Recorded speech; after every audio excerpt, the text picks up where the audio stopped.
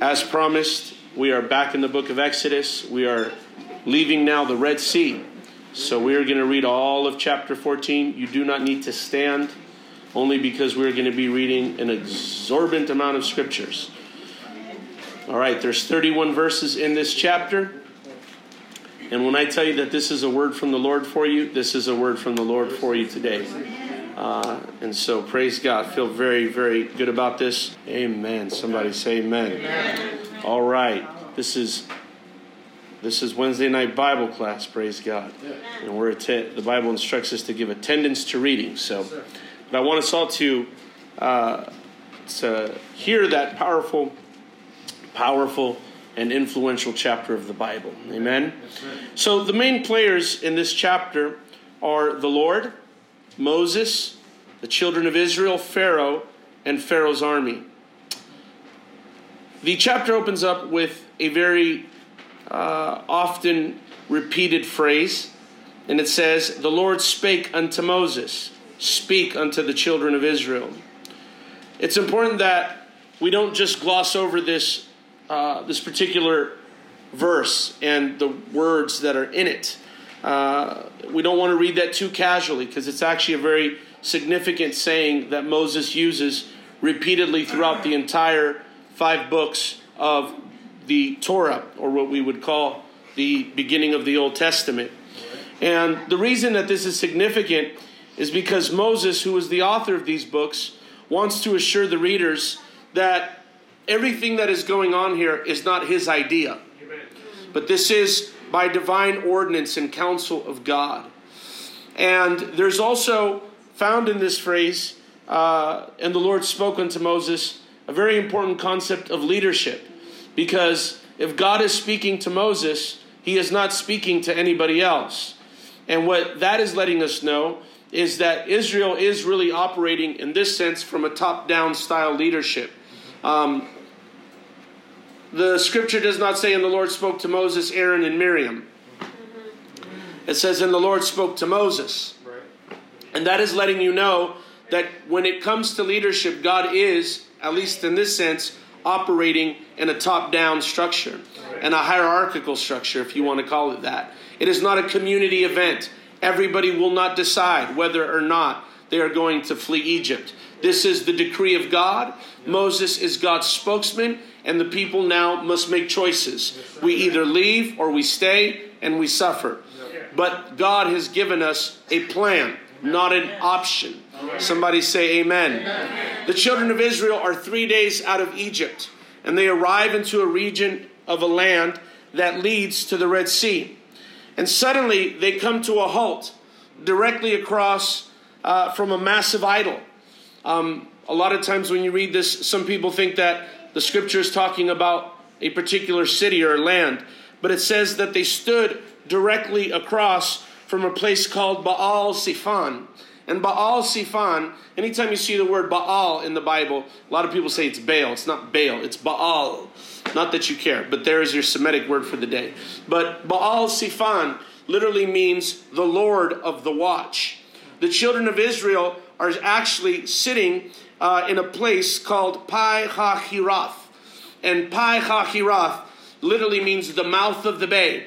But it also means the mouth of freedom. This is actually a city that they built in Exodus 1 and 11. It had a name called Pithom.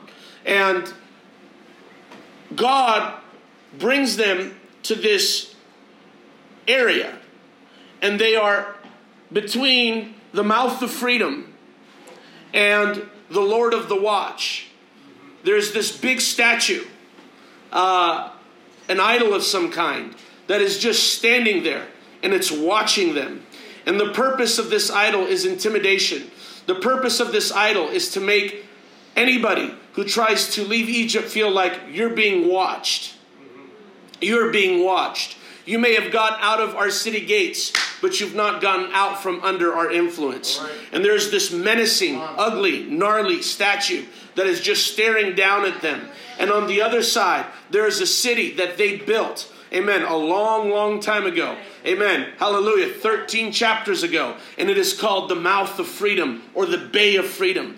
And now Israel must make a choice. Are we going to pass through freedom? Amen. Or are we going to live under the intimidating gaze of Egypt? But there's choices that need to be made. Somebody say amen. They must make choices whether they are going to be a free people or whether they are going to live, amen, under the shadows of intimidation and menacing gazes. Amen. Somebody say praise the Lord. I don't know about you, but I want freedom. Amen. Hallelujah. And this is not... interestingly enough, this is exactly where the Lord told them to go. This is where God has them.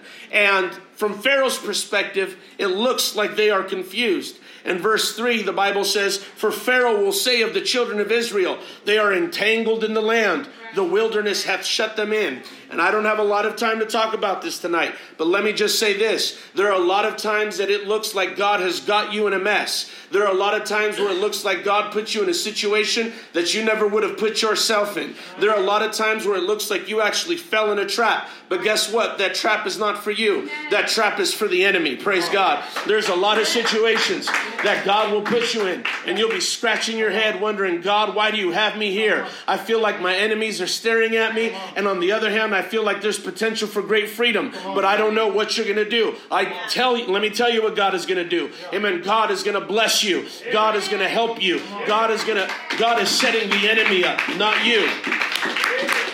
Somebody say praise the Lord.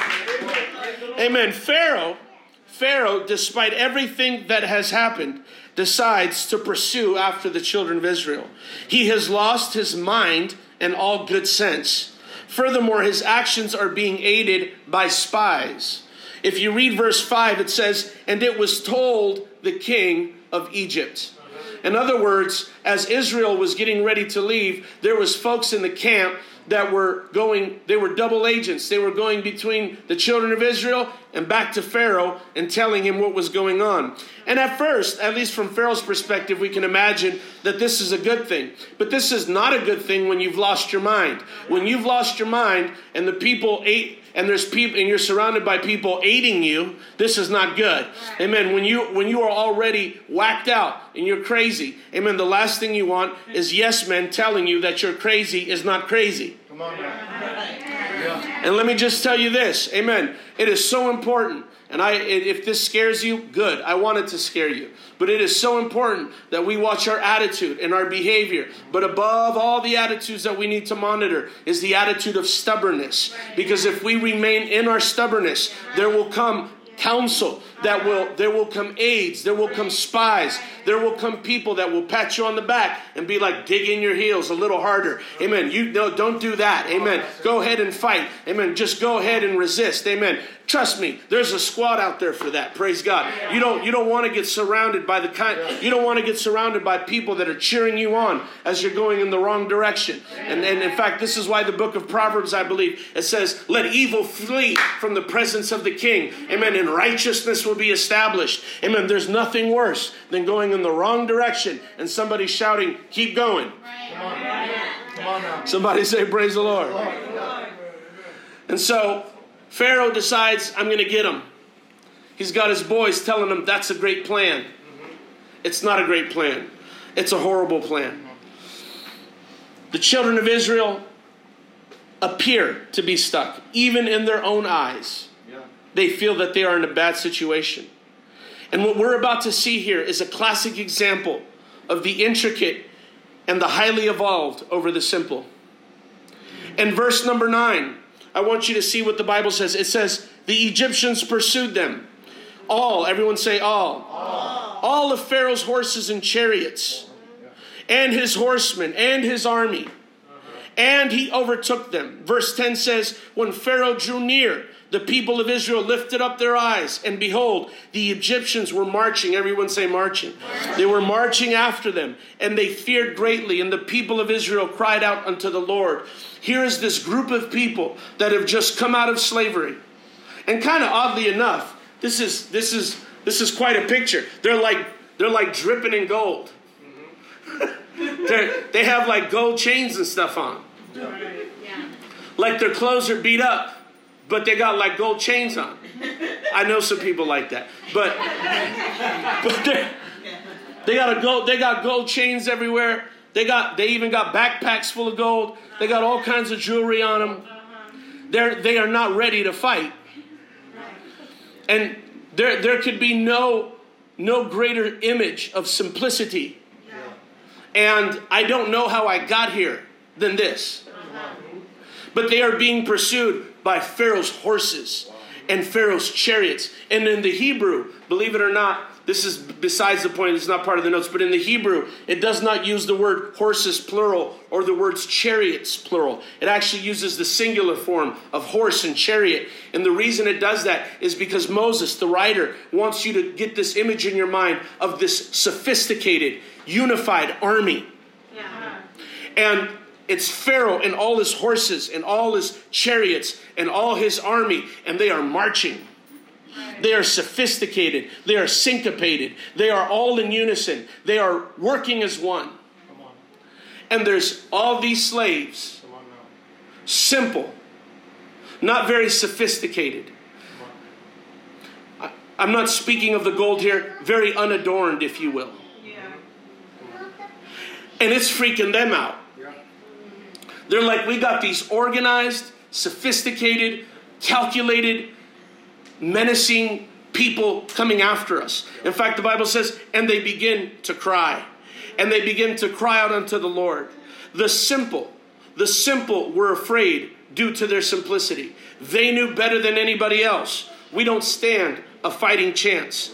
They could not conceive of a way in their mind that they were going to win this war against Egypt. They could not conceive of a way in their mind that they were going to get out of this situation. It could be argued that this is where God wanted them. It could be argued that this is exactly the way God designed things. Because can I tell you that when people feel that they cannot help themselves, that's when God helps them. Can I tell you that when we reach the point where we are certain and beyond the shadow of a doubt that we have maxed out, we have reached our limit, we do not have the weapons, the intelligence, the potential, the means, the resources, or anything else to get us out of the situation we're in, that's when God gets involved. Amen. Hallelujah. Can I tell you that there is something beautiful and precious about somebody that knows, you know what? I don't got the tools for this. I don't got the education for this. I don't have the means for this. I don't have the resources for this. I don't have the upbringing for this. I don't have the history for this. I don't have the good habits for this. I don't have the strength for this. I don't have the willpower for this. I don't know what I'm going to do. I just hope God helps me. And that's when God shows up and says, I'm here to help you. Hallelujah. You're right where I want you. Amen. Because those are the same people. Those are the same people that when God shows up, they'll be quick to give God the glory. When God shows up, they'll be quick to declare it wasn't by might, it wasn't by power, but it was by the Spirit of God. Oh, come on, somebody. Hallelujah.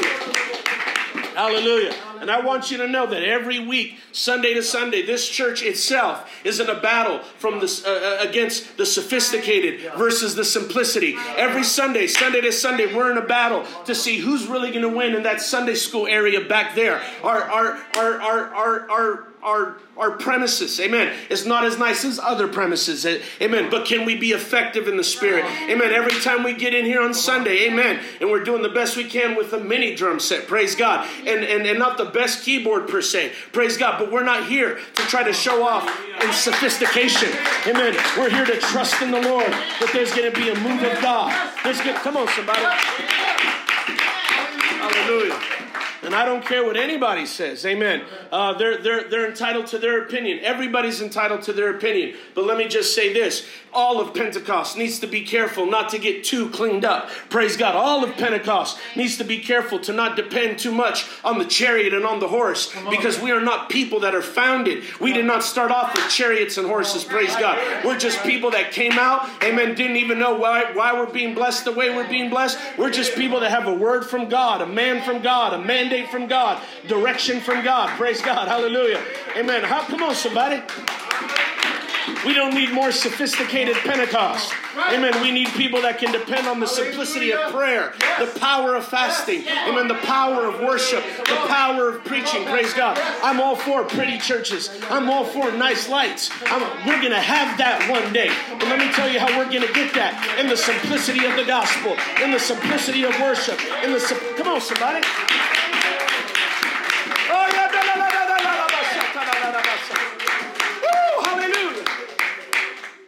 Hallelujah. And I'll just say this, amen. I probably feel challenged saying that me more than anybody else, because I don't think it's just me more than anybody else, because we probably all feel it to the same degree or another. You know, the visitors come in and we get excited, but there's always that little doubt. I know I have it. There's always, not doubt, but there's always that little concern. Man, do we have enough? Do we have enough to offer them, to keep them? Amen. How sophisticated are we? Amen. Hallelujah. And this is really not the point, because, but let me just say this. Amen. We always wonder, are we sophisticated enough? I'm going to tell you right now, amen, there's more than one person sitting in this pew that when they first entered an apostolic church, it wasn't so sophisticated. Praise God. And it was more than enough. Hallelujah. It was more than enough. Praise God. It was more than enough. Somebody say amen. The saint of God, every day. And some of you live in very sophisticated environments. Amen. Hallelujah. And if you're living in the Bay, you're living in a very sophisticated environment. Yeah. But God is not going to exclude you from having to do the faith walk. Right. God is not going to exclude you. You might have your degree. You might have, amen, you might have graduated Hakuna Matata. But that does not mean that God is going to put you in a situation where you have no need to pray.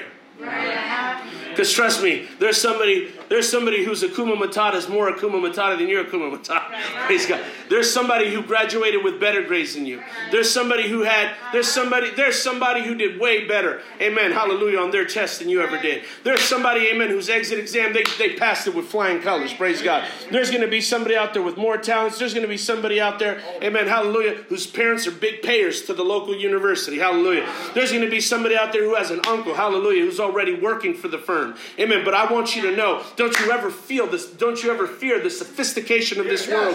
You have a God on your side, hallelujah. You have a God on your side that can put you in situations that you're not. Come on, somebody. You serve a God that can put you in situations you're not qualified for. You serve a God that can open doors that no man can close. Praise God. You serve a God that can make a way where it looks like there is no way. Amen. Hallelujah. Don't you ever lose your confidence in the simplicity and in the power, amen, of God's Spirit in your life.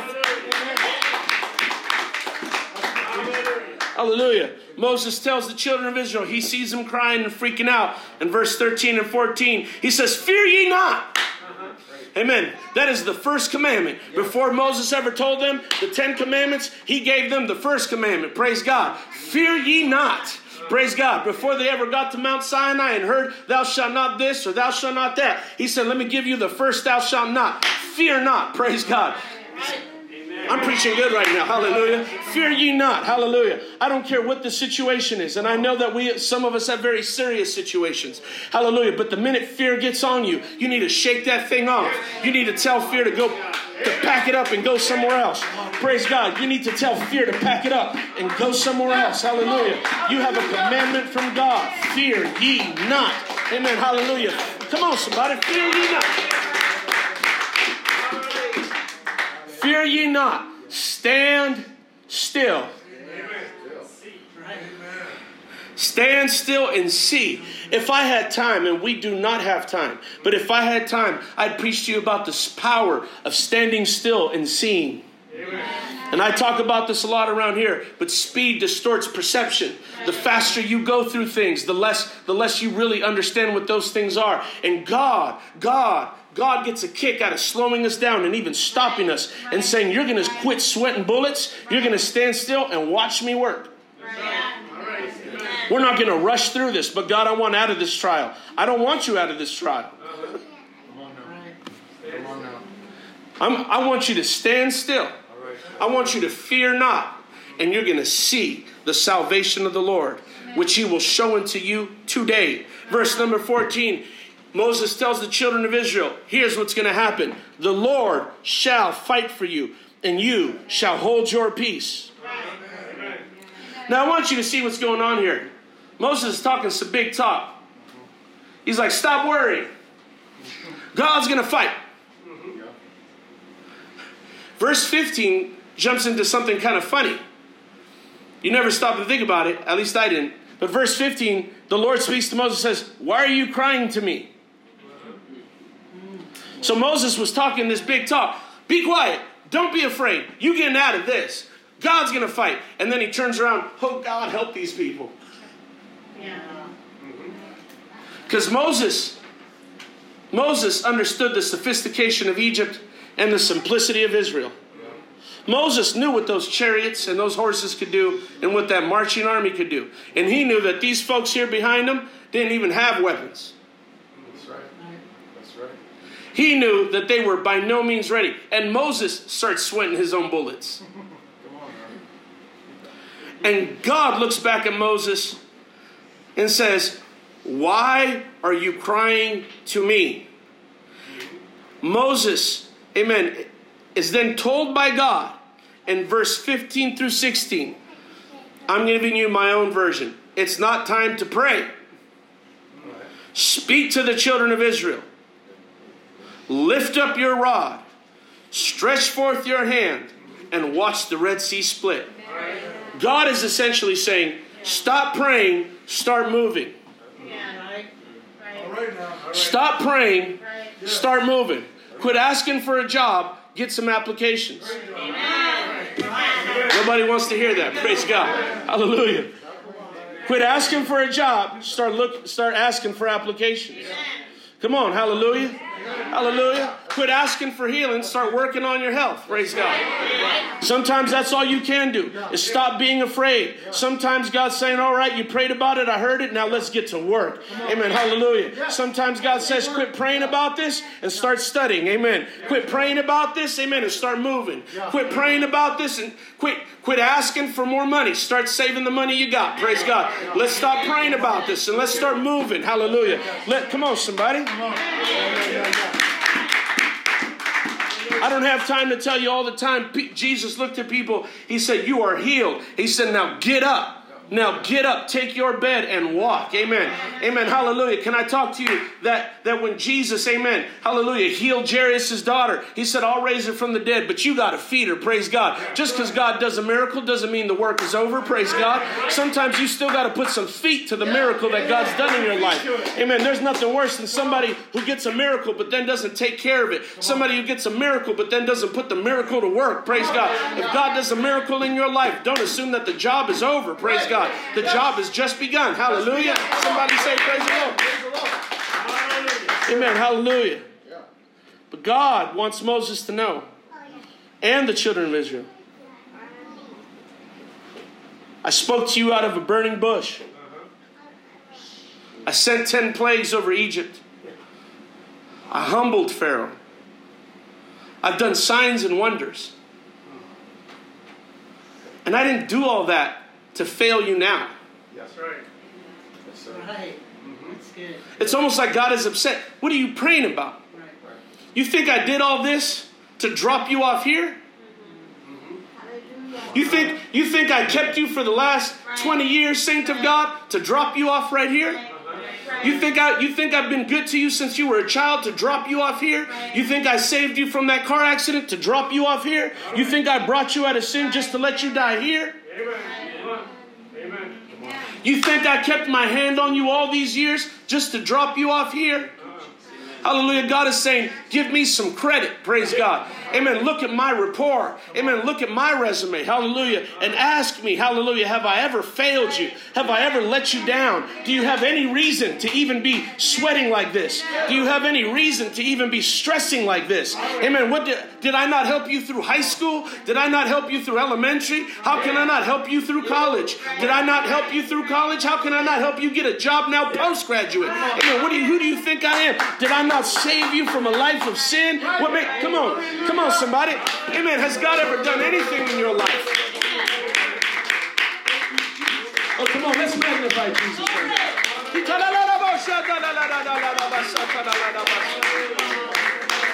Oh, let's praise him. Let's praise him. Let's praise him. Hallelujah. I just feel to go ahead and repeat the old saying, the old adage that we all know. It's just good for you to count your blessings. It's just good for you to count your blessings. If you're in a situation right now that is bothering you, keeping you up late at night, has you praying and crying the same thing over and over again, put that situation on the shelf for just a few minutes. Get out a pen and get out a piece of paper. Come on, start journaling. And start journaling. Start journaling what Jesus has done. Because let me tell you something. The weakest pen is stronger than your mind. That's right. I dare somebody to get up and tell me right now what they ate last Wednesday for breakfast.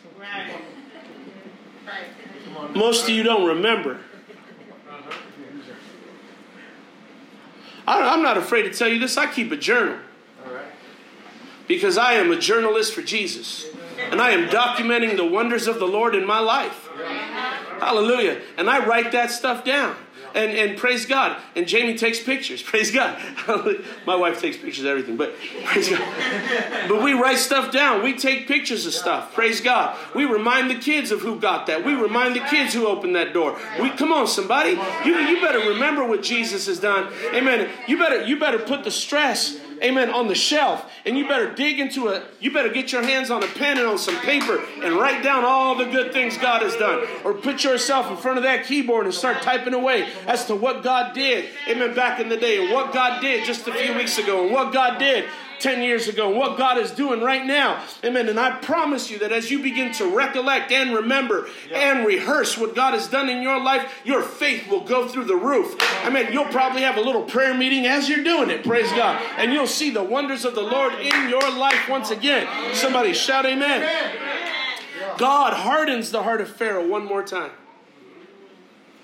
But what's even worse is that now he hardens the heart of the Egyptians as well.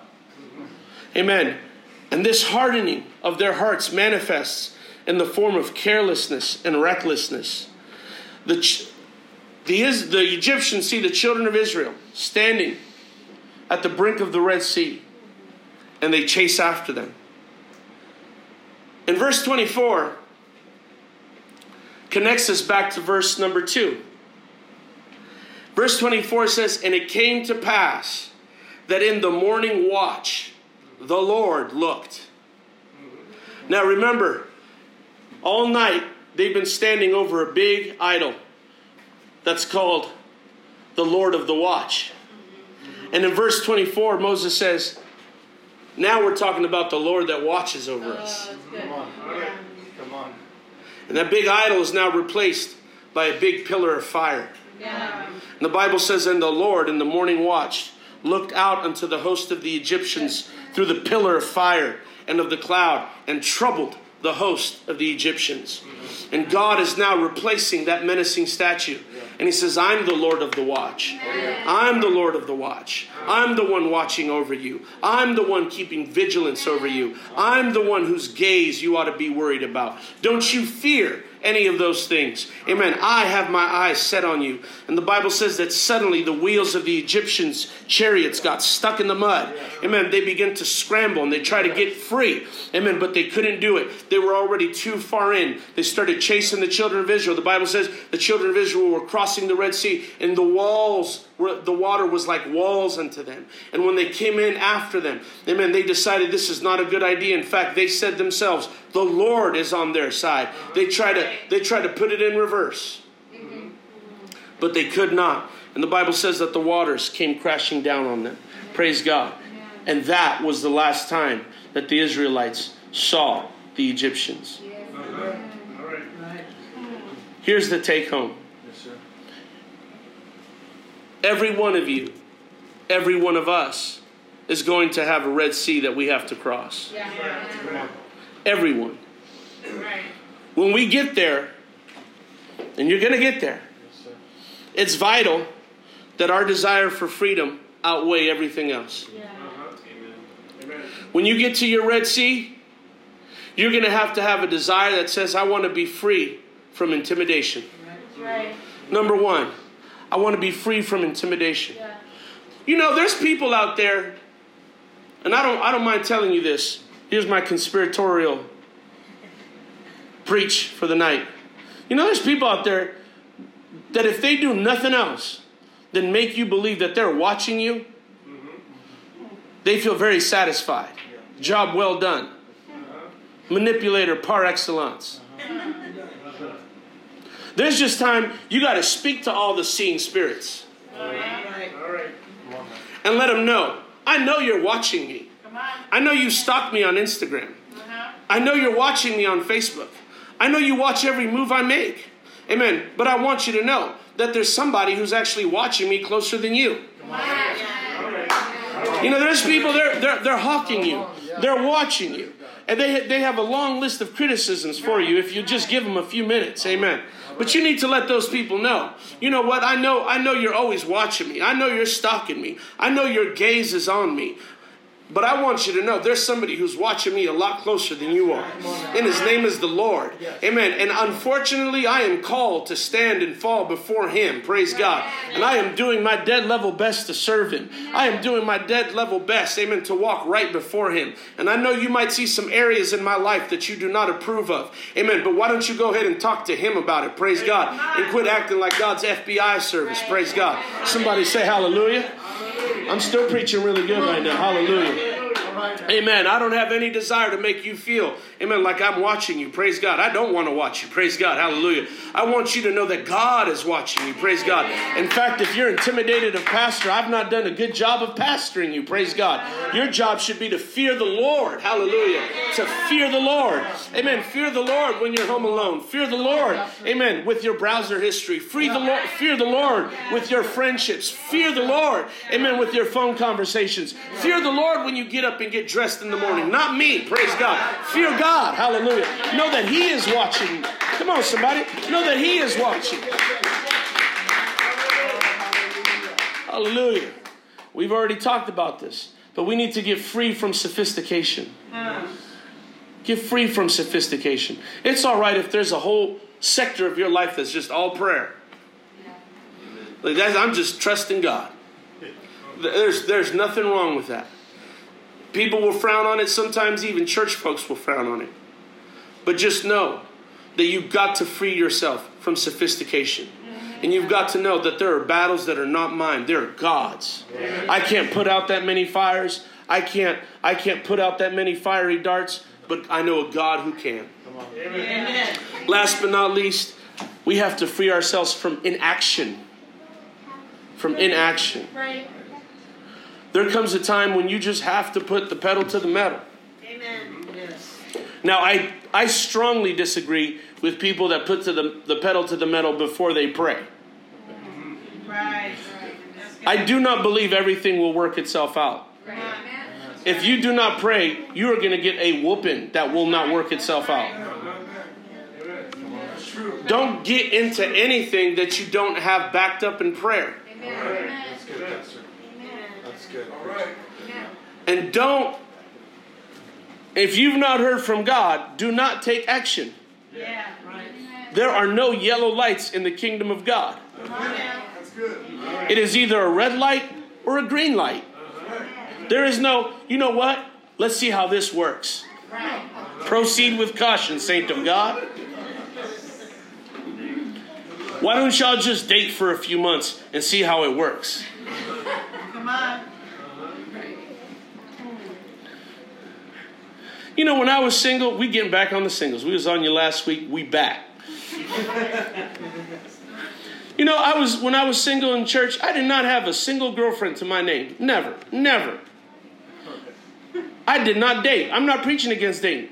I'm just preaching against dating people God ain't talked to you about. And if you want to talk with me after church about somebody you want to date, I got one question for you. Not how do they look, not where do they work, not who's their pastor. Have you prayed? Come on now. That's good preaching. Yeah. I'm not saying like God need to shine a light on them and you're like, man, an angel appeared over them. And so I know that this is the will of God. But I at least want to know, Pastor, I've been in prayer. And I've not given him or her any answer yet. I wanted to talk to you first. Because not so that you tell me what to do, but so that I can tell you what I think God is telling me. Because I've been praying about it that much. That's good. You know, some people want to go full steam ahead with no word from the Lord.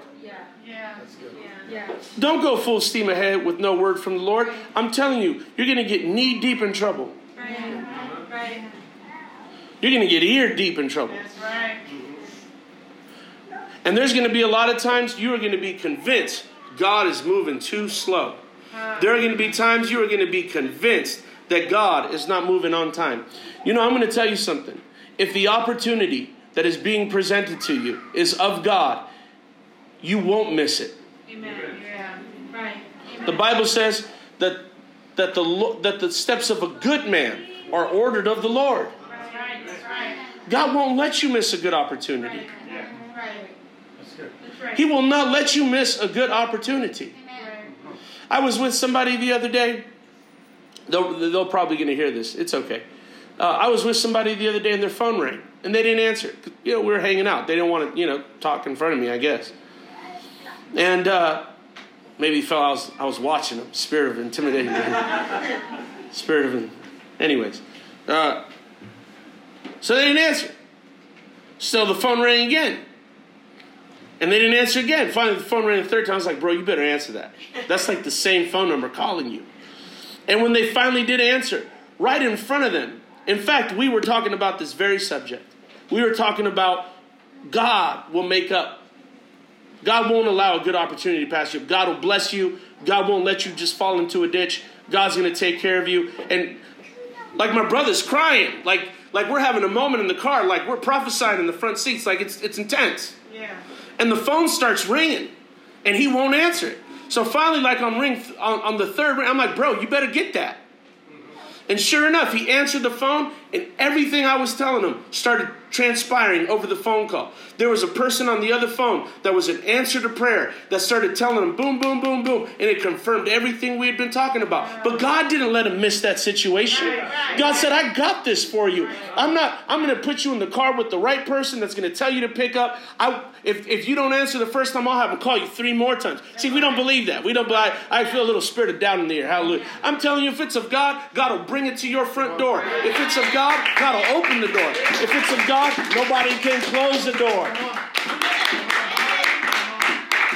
Come on, somebody. Don't rush into a situation that you have no word of God for. Don't rush into a situation that you have no leading of the Spirit for. Don't rush into a situation that you have no Moses for. All right. Somebody say, praise God. Praise God. And that's the end of tonight's lesson. That's good. Let us stand. And let us lift our hands.